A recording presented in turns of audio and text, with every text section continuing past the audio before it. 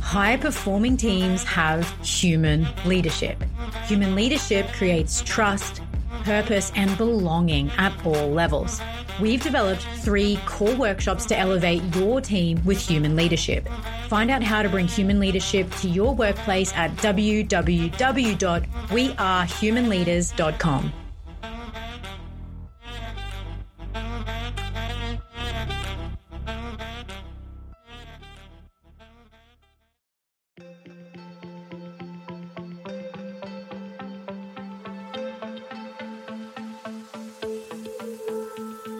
Welcome back to the We Are Human Leaders podcast. I'm Alexis Zana, and together with my co-host Sally Clark, today we're talking all things conscious leadership with co-founder of the Conscious Leadership Group, Diana Chapman. In today's conversation, we dive into the 15 commitments of a conscious leader and take a deep dive into the whole body yes, how to lead with your IQ, EQ, and BQ in mind. Now, Diana Chapman is passionate about helping organizational leaders and their teams eliminate drama in the workplace and beyond. She has worked with over thousands of CEOs around the world and is a well-respected facilitator for the Young Presidents Organization. Diana works with forums and chapters worldwide. She has also been a speaker at Wisdom 2.0, the Mindful Leadership Summit, Stanford Graduate School of Business, TEDx, and more. When Diana's not with her clients, you'll likely find her gardening at her suburban homestead in Santa Cruz Mountains of California, where she lives with her husband of over 30 years. It is impossible to walk away from this conversation without a new conscious leadership insight, and we can't wait for you to hear it. Let's dive in.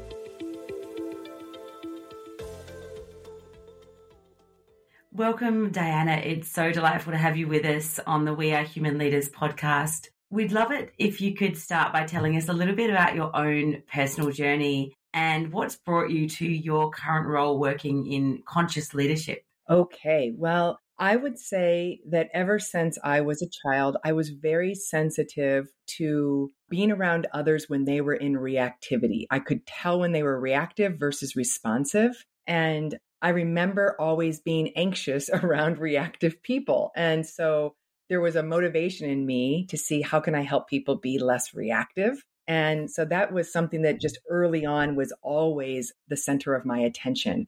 And then as I got older, I discovered all kinds of things and tools and processes out there that people can use. And so I studied them all for how to help people and myself shift out of reactivity and into a real state of presence and openness and curiosity. And so I've decided to take what I've learned and share it with as many people as I can so that we can collectively minimize the drama that happens inside of us and amongst us. That's fascinating, Diana, that I heard you say that you recognized this from a young age, that you were uncomfortable around reactive people. Would you mind telling me, when did that start for you? Was it like as a child, as an adolescent? And what were some of the markers where you noticed that you were uncomfortable around people in a state of reactivity? Yeah, I can remember being 3 and 4 years old and feeling it. I even remember writing a letter to all the adults at Thanksgiving in the United States. Oh my goodness. Wow. I think maybe I was 10 saying, hey, you're in some reactivity and we need to look at this. And I asked my cousins, do you all want to sign this letter with me? And they were all saying no, but I couldn't help it because I think I'm very sensitive. I feel what other people feel in their bodies. So when I'm around people who are contracted and reactive and anxious, I feel it. And so that was my way to deal with it, was to see, could I help them shift so that I could relax too?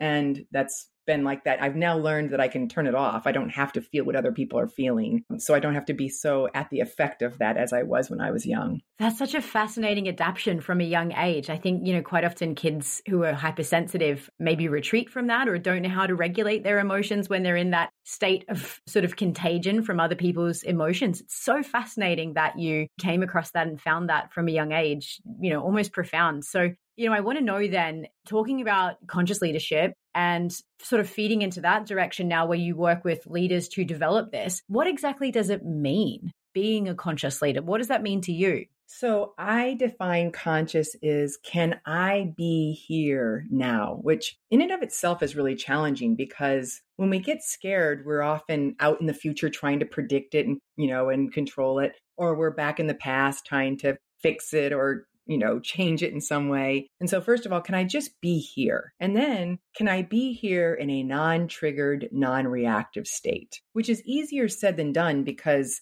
we're all wired with these egos, these identities for whom its job is to keep us alive and protected. And so we're often out scanning for threats. And so it really takes practice to learn how to not be triggered and reactive. And so I spend a lot of time learning the most practical tools and then sharing them more broadly so people can learn how to have that experience. I love that you mentioned the word presence there, and it does sound like that's a very sort of core component of conscious leadership, of the capacity to really be sort of alive in the present moment. Now, I would love to get a little granular here and almost hear from you. How would you describe presence and impact that it has on leadership? Okay, that's a great question. I love this question. So when I'm present, I'm really open.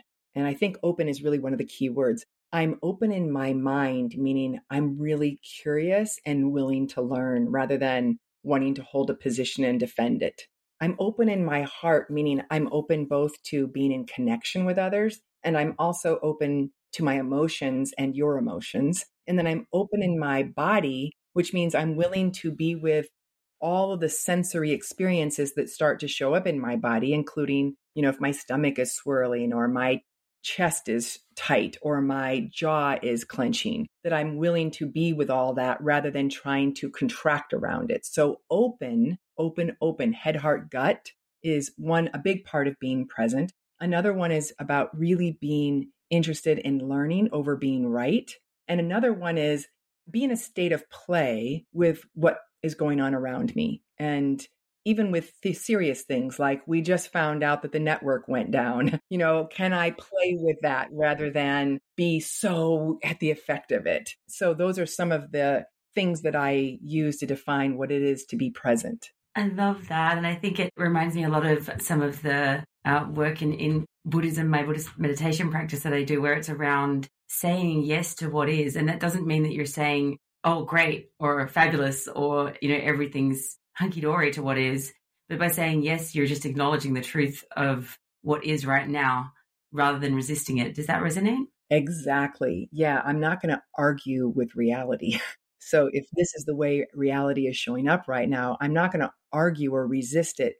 And I'm open to respond to it. And part of my response might be to do what I can to change something. Yeah, it feels like that conscious reframe, really, to me. It's that, firstly, as a mindfulness practitioner as well, and Sally, just alluded to the link to sort of Buddhist practices as well. But for me, it calls for us to have that present moment awareness. So that self-awareness of actually being able to tune into those experiences and then adopting some of those. I mean, in mindfulness, there are the attitudes of mindfulness, that non-judgmental open awareness, which is such a beautiful place to be in, especially through communication and through our relationships with others. Yes.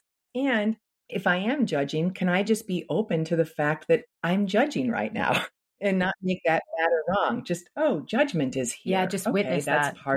It's just part of being human is that we judge. Absolutely. It is that is just part of having the human brain, isn't it? If we, and I'm a former lawyer, so I often found this idea that we don't judge, that we can be completely unbiased and switch that off is kind of denying the state of being human. So it's important to be aware of.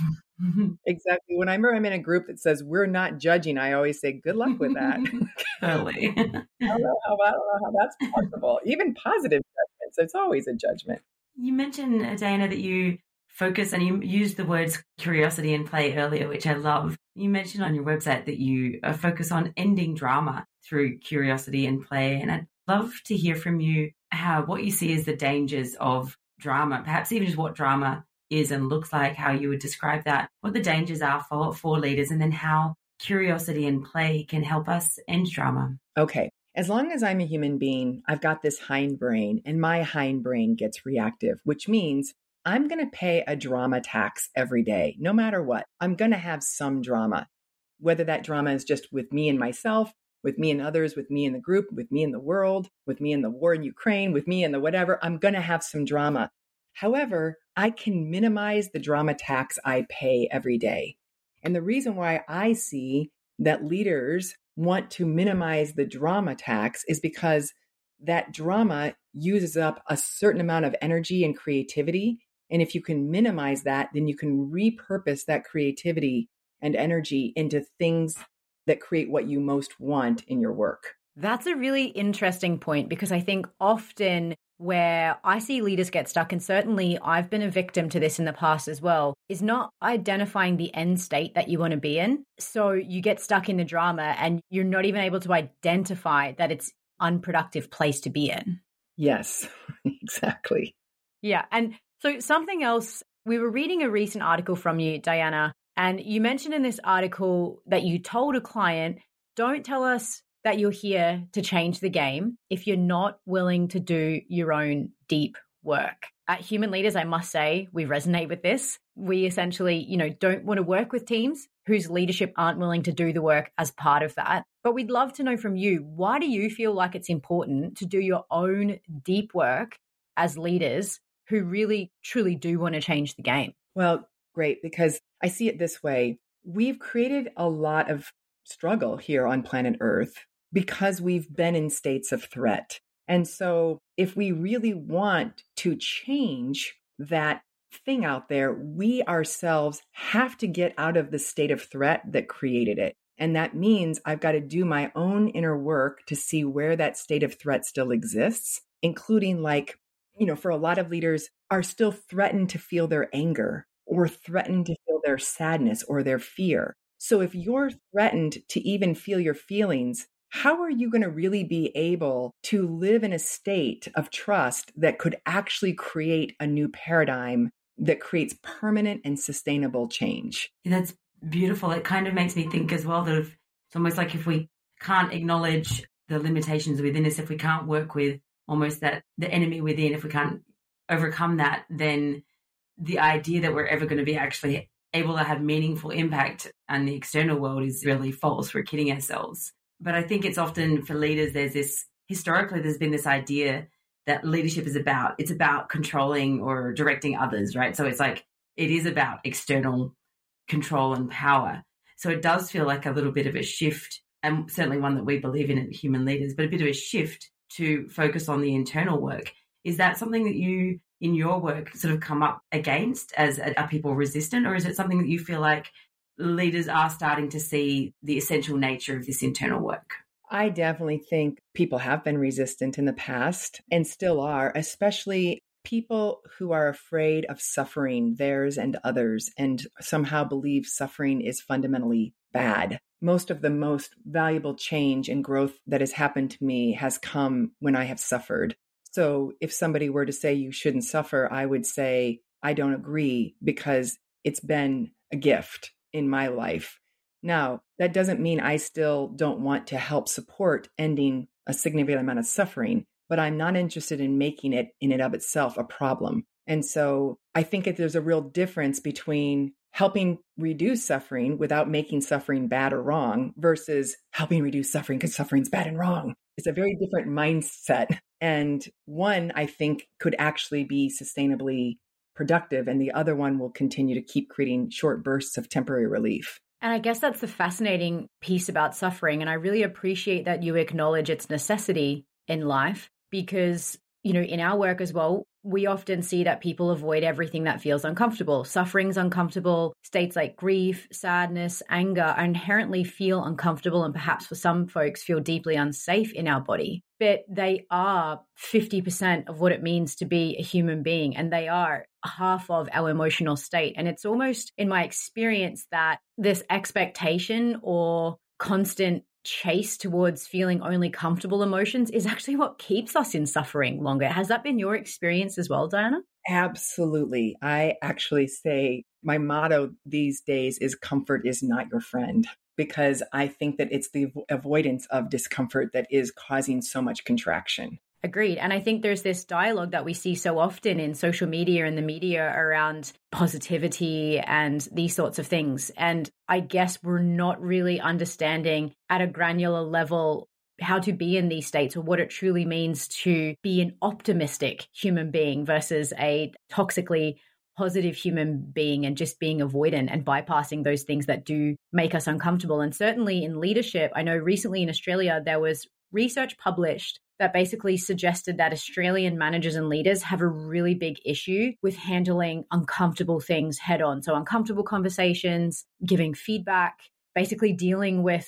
anything that they feel might create conflict, they'll avoid. And as a result, we see stagnation in things like innovation, creativity. We see diminishing in things like psychological trust in teams, because by not addressing sort of the elephant in the room quite often, and by bypassing that and avoiding that, we're actually kind of creating this false sense of security in our teams as well at work. And I think it's an ego play for a lot of leaders. If they don't have to feel uncomfortable, then maybe the problem doesn't exist. And I don't know, because I know, Diana, you're based in the States. Do you see that? Like, is there a similar sort of cultural avoidance of conflict and uncomfortable things in the workplace as well? I think it's exactly the same as what you all are dealing with. And honestly, I think it's pretty universal. I work all over the globe, and it's pretty consistent everywhere. In the top management leadership schools in the United States all agree EQ, emotional intelligence, trumps IQ in effective management. And so people are not comfortable with these emotions,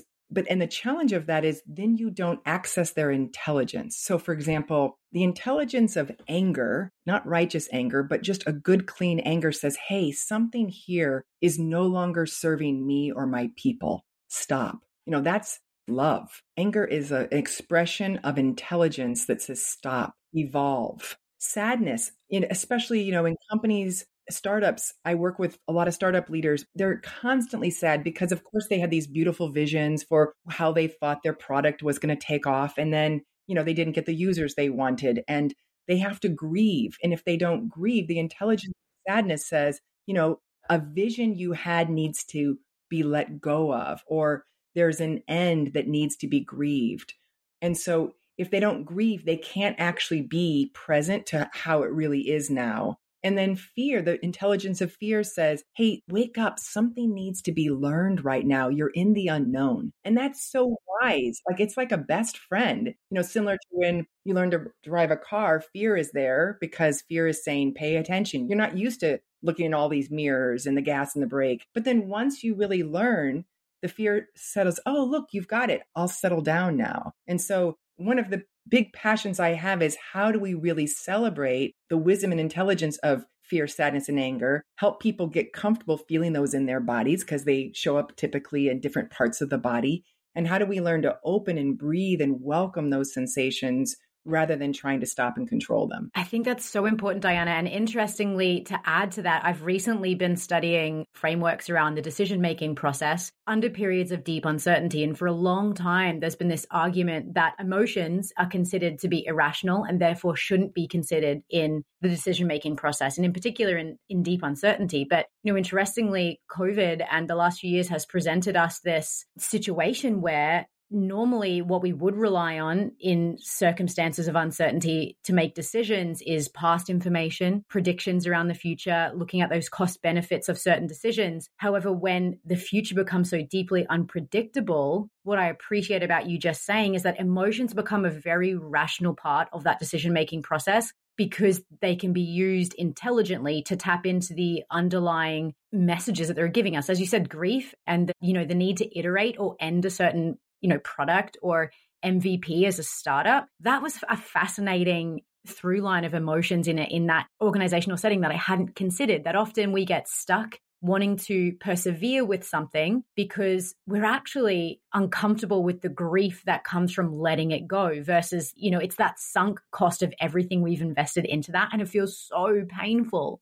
to let go of it. But when we're able to actually recognize that it's the emotion driving us to continue with that decision and to, further sink resources, time, energy into a project that's not serving us, that's just a fascinating turn or a fascinating addition to that decision-making process when we can tune into the intelligence of those emotions. I really, really like that piece.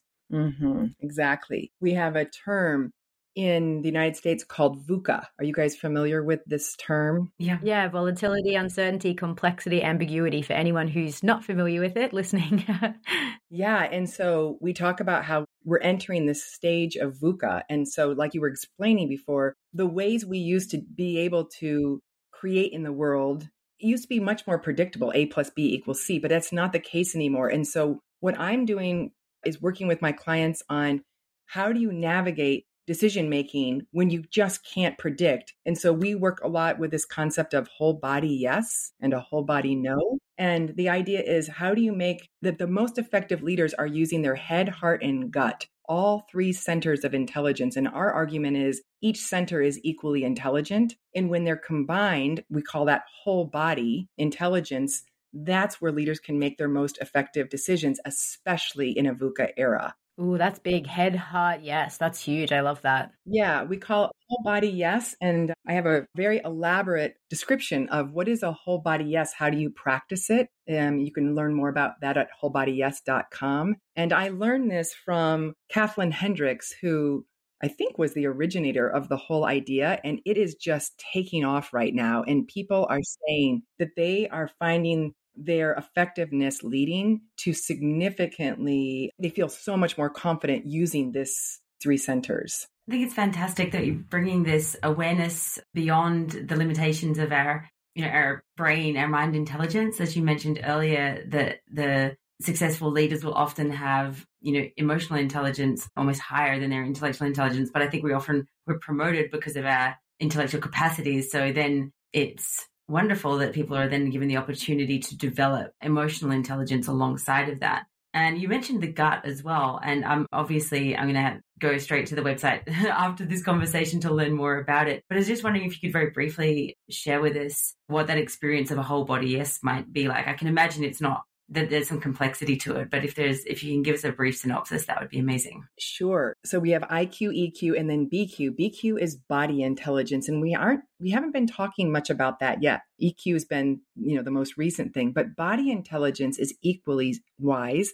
And body intelligence is this instinctual knowing. It doesn't use data. It uses instinct. And how that might feel is like, for me, when I consider a possibility, my body might warms up a little bit. There's a rise up energetically in my body when there's a yes. And when there's a no, my body cools a little bit and the energy moves downward through my body, and that's a no. And it's very reliable for me. It's like a compass that I can use as much as I can use my emotions and my intelligence to make decisions. And so we work a lot with leaders to help them understand, because everybody's bodies are different. And so we take people through a little guided meditation in which they can learn for themselves, how does it feel in their bodies when they have a yes versus a no, and then start to practice that. Usually we say, let's practice with small little decisions that don't have big consequences. And then they build confidence when they see how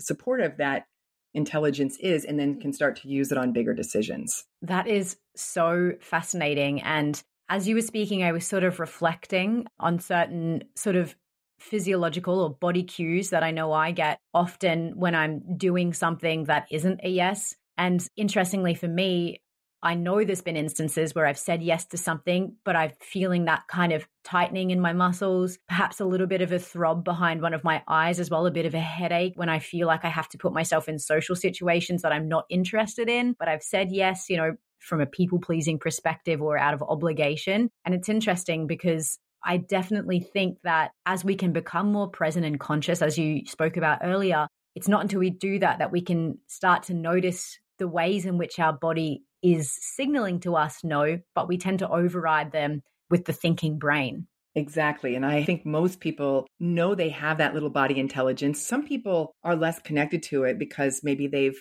really relied on their intellect, perhaps, and they got so many goodies from that they stayed there. But they recognize when they include the instincts that they're even better at what they do. Yeah, I think as a finance lawyer who went through a burnout about 12 years ago, I remember the first time someone asked, where do you feel that in your body? There's an emotion that you're having, where do you feel that in your body? And I felt such disconnection from my body. It's been a real journey of learning to observe and respect the signals that it gives, which is what I had not been doing. And that's how I ended in burnout. And I think there is a lot of the messages that we receive in our society are driven towards overriding the bodily signals and ignoring the BQ in order to achieve a particular outcome in our careers. Yeah, exactly. Yeah. So I'd love to shift slightly, Diana, because I know you're co-authored the best-selling book, the 15 commitments of conscious leadership, a new paradigm for sustainable success. And I'm really curious to hear, I think specifically, which of the commitments you've found personally most challenging, or which has required the most inner work for you to truly commit to? Okay, so the commitment that's the most challenging for me is commitment 6, which is around I commit to living a life of integrity. And when we say integrity, we mean energetic wholeness. And sometimes my energetic wholeness says to myself, no, I don't want to do that. But then my personality says, but I want them to like me. And so I can sometimes tend to say yes when it's really not in integrity with me. And so we were speaking a little bit about that just a moment ago. And so that can still be difficult at times. Also, I just don't like disappointing people. And so sometimes I'm really challenged with like, oh, I'm so sorry, I have to say no here. So that's where I still find my biggest edge. Yeah. And it's interesting you link this idea of integrity to an internal sense, because I think often integrity is very much linked to keeping our word, saying something and making sure we follow through with it and our treatment of others. But I think often we overlook, as you mentioned, the internal signals of integrity. Is this my whole body yes in the first place? So before I even say yes, is it something I want to say yes to? So then we're not sort of feeling like we're breaking that integrity with someone else down the track when we're doing something and not bringing our whole selves and our whole energy to that. Yeah, exactly. Like this happens in teams that I support, they'll hold integrity like I have to keep my, agreement. And so they'll say, okay, you're right. All right. I'll get that done. But then because they don't have that internal yes, they blow it off again and don't follow through. And then people are upset and then it creates some drama. And so I support people in saying you have to come back. If it's not honest, you're probably going to have an integrity glitch that's going to create and waste all of your creative energy. And that's really down again to that sense of presence that you mentioned earlier, I think, Diana, in terms of being able to be really aware of what is genuinely coming up. And as you mentioned, those different parts. And it's interesting because I was reflecting myself on which of the commitments I've probably struggled with most. And for me, it was also integrity. And I think it's that being really brave enough to be honest with myself about what's truly going on in the moment. Is there a component of people pleasing? Is there a component of me not wanting to disappoint? Because that's something I really, really struggle with.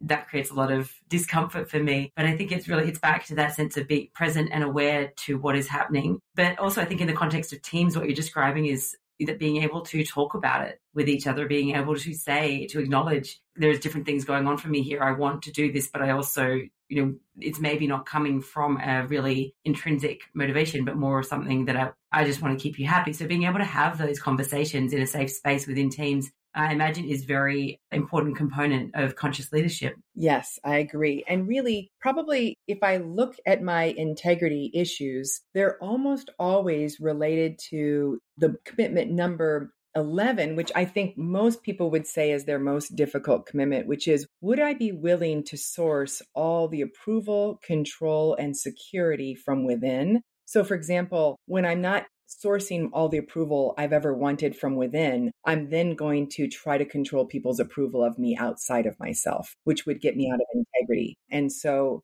or if I'm not willing to feel my feelings or let other people feel their feelings, then be out of integrity. So it's one of the reasons why we have so many commitments is because they're all very intertwined and it's complicated. It's not just so simple. And we decided we really wanted to map the territory of what really creates people going into that reactivity and creating drama. I think that's really important that, we have this framework and this map, as you've mentioned, because I know in our work at Human Leaders, especially when we look at organizational cultures, we hear this word integrity thrown around quite loosely. And I think that helps us really connect with what integrity is, first and foremost, on an individual level, which feels really important because that sort of sets us up at a foundational level for how we move through the world. And I'd like to know, Diana, on these 15 commitments of conscious leadership, is there one in particular that feels like it stands alone right now as being the most important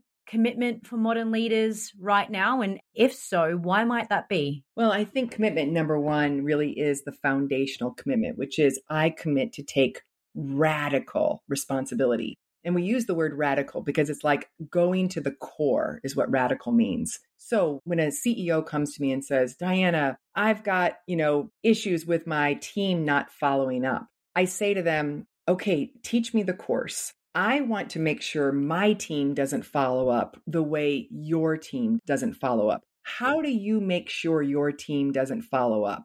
And at first the leader says, what? What are you talking about? It's not like I'm creating this. And I say, hold on a minute. Look again. How are you responsible for them not following up? And so then when the CEO stops and pauses, she or he will say, oh, well, I guess I can see how we don't have really clear agreements about who will do what by when. Great. Okay, there's one way you're creating the pattern. I don't really have consequences put in place for if people don't follow up. Great. There's another way. So then the leader gets to come back and see, oh, I'm the creator. This isn't happening to me. This is happening by me. And then the whole pattern can permanently shift. And so that I think is the number one most important commitment. And honestly, all of the other commitments that we have are all just aspects of commitment number one. It's incredibly resonant with our work, Diana, as one of the 3 core pillars of human leadership is radical responsibility. And I think what I'm hearing you say is it's really owning our part in things and dropping a bit of the blame game. So dropping a kind of taking on a position of, no, that's not my fault. I didn't do that. It's, sort of absolving ourselves of blame. Instead of getting into judgment, it's about owning our role and our capacity to impact the world around us. And I think it's something, and we spoke to this earlier, but it can be a tendency that we have to get into blame as a kind of drama and getting stuck in there out of almost fear, perhaps, of shifting into a space of innovation, if that makes sense. So I'm curious, does that resonate in terms of the sort of like blame-driven narrative that we can get into being part of the drama that leaders can be susceptible to? Absolutely. I think it's the key piece is somehow not taking responsibility that I'm the creator. And so we have this little shift move called teach the class. Like imagine you've been hired by a major university to teach a course on how to create the problem you're complaining about. And it's my favorite shift move because we usually have them be funny and playful about it too. Like pretend you're a professor and what's a creative name for your course. And so we literally have them teach it to each other, like as if they are a professor, and everybody giggles and we start to bring a little levity to it. And they start to really go, oh, like light bulbs start going off of, okay, I see how I'm keeping this going. And it's very liberating to teach the class. Amazing. And I can imagine also liberating for the participants as well, because bringing that sense of curiosity and levity and play to a space that I think we're conditioned to treat so seriously, as if everything has to be super serious, as if being an adult means we can only ever be serious. I think can really break open a bit the way we think and the way we behave and the way we lead. Right. Because as you guys know, human beings learn best when they are relaxed. So the more serious I am, the less relaxed I am. And so serious isn't going to win the game. It's relaxation creates the open space for some new learning. And so that's why, in particular, we find that when we start being silly and playful with our patterns, we really get to learn the most. Amazing. Diana, thank you so much for your time with us today. I'd just love to finish with one final question for leaders who are wanting to really consciously lead and with a human-centered focus as leaders. What would you advise as a kind of a next step or a starting point to step into a more conscious model of leadership? Well, I think just first of all, the commitment in and of itself is really exciting. So I commit to learning to be a more conscious leader. And the good news is there are so many wonderful resources out there. And so I encourage people to go find books like our book or websites that start to offer tools. We have a resource page. Our website is conscious.is. And on that page, we've opened all of our content up. There are videos, guided visualizations, handouts. And so we encourage everybody to go use that however they like. And we also resource a lot of other places, of other places that we know of that we think are great to get that journey started. Diana, thank you so much for being here with us on We Are Human Leaders today. We've learned a lot from you and we have so much to go away and think about and continue learning, as you've mentioned, through your website. So thank you so much for being here with us today. It's been an absolute pleasure. Oh, I'm so grateful to know of you all and just hear how much we're all on the same page and, the beauty of your own work. So thank you so much for what you're doing in that part of the world. And I feel like we're teammates on the same team. Absolutely. Agreed. All right. Be well. Thanks for joining us for this conversation with Diana Chapman of the Conscious Leadership Group. To find out more about her work, her book, The 15 Commitments of Conscious Leadership, and the Whole Body Yes, visit conscious.is. And if you're ready to evolve and shift the way that you lead to be more conscious and human-centered, we invite you to join our community at www.wearehumanleaders.com. Thanks for being with us today, and we'll see you for the next episode.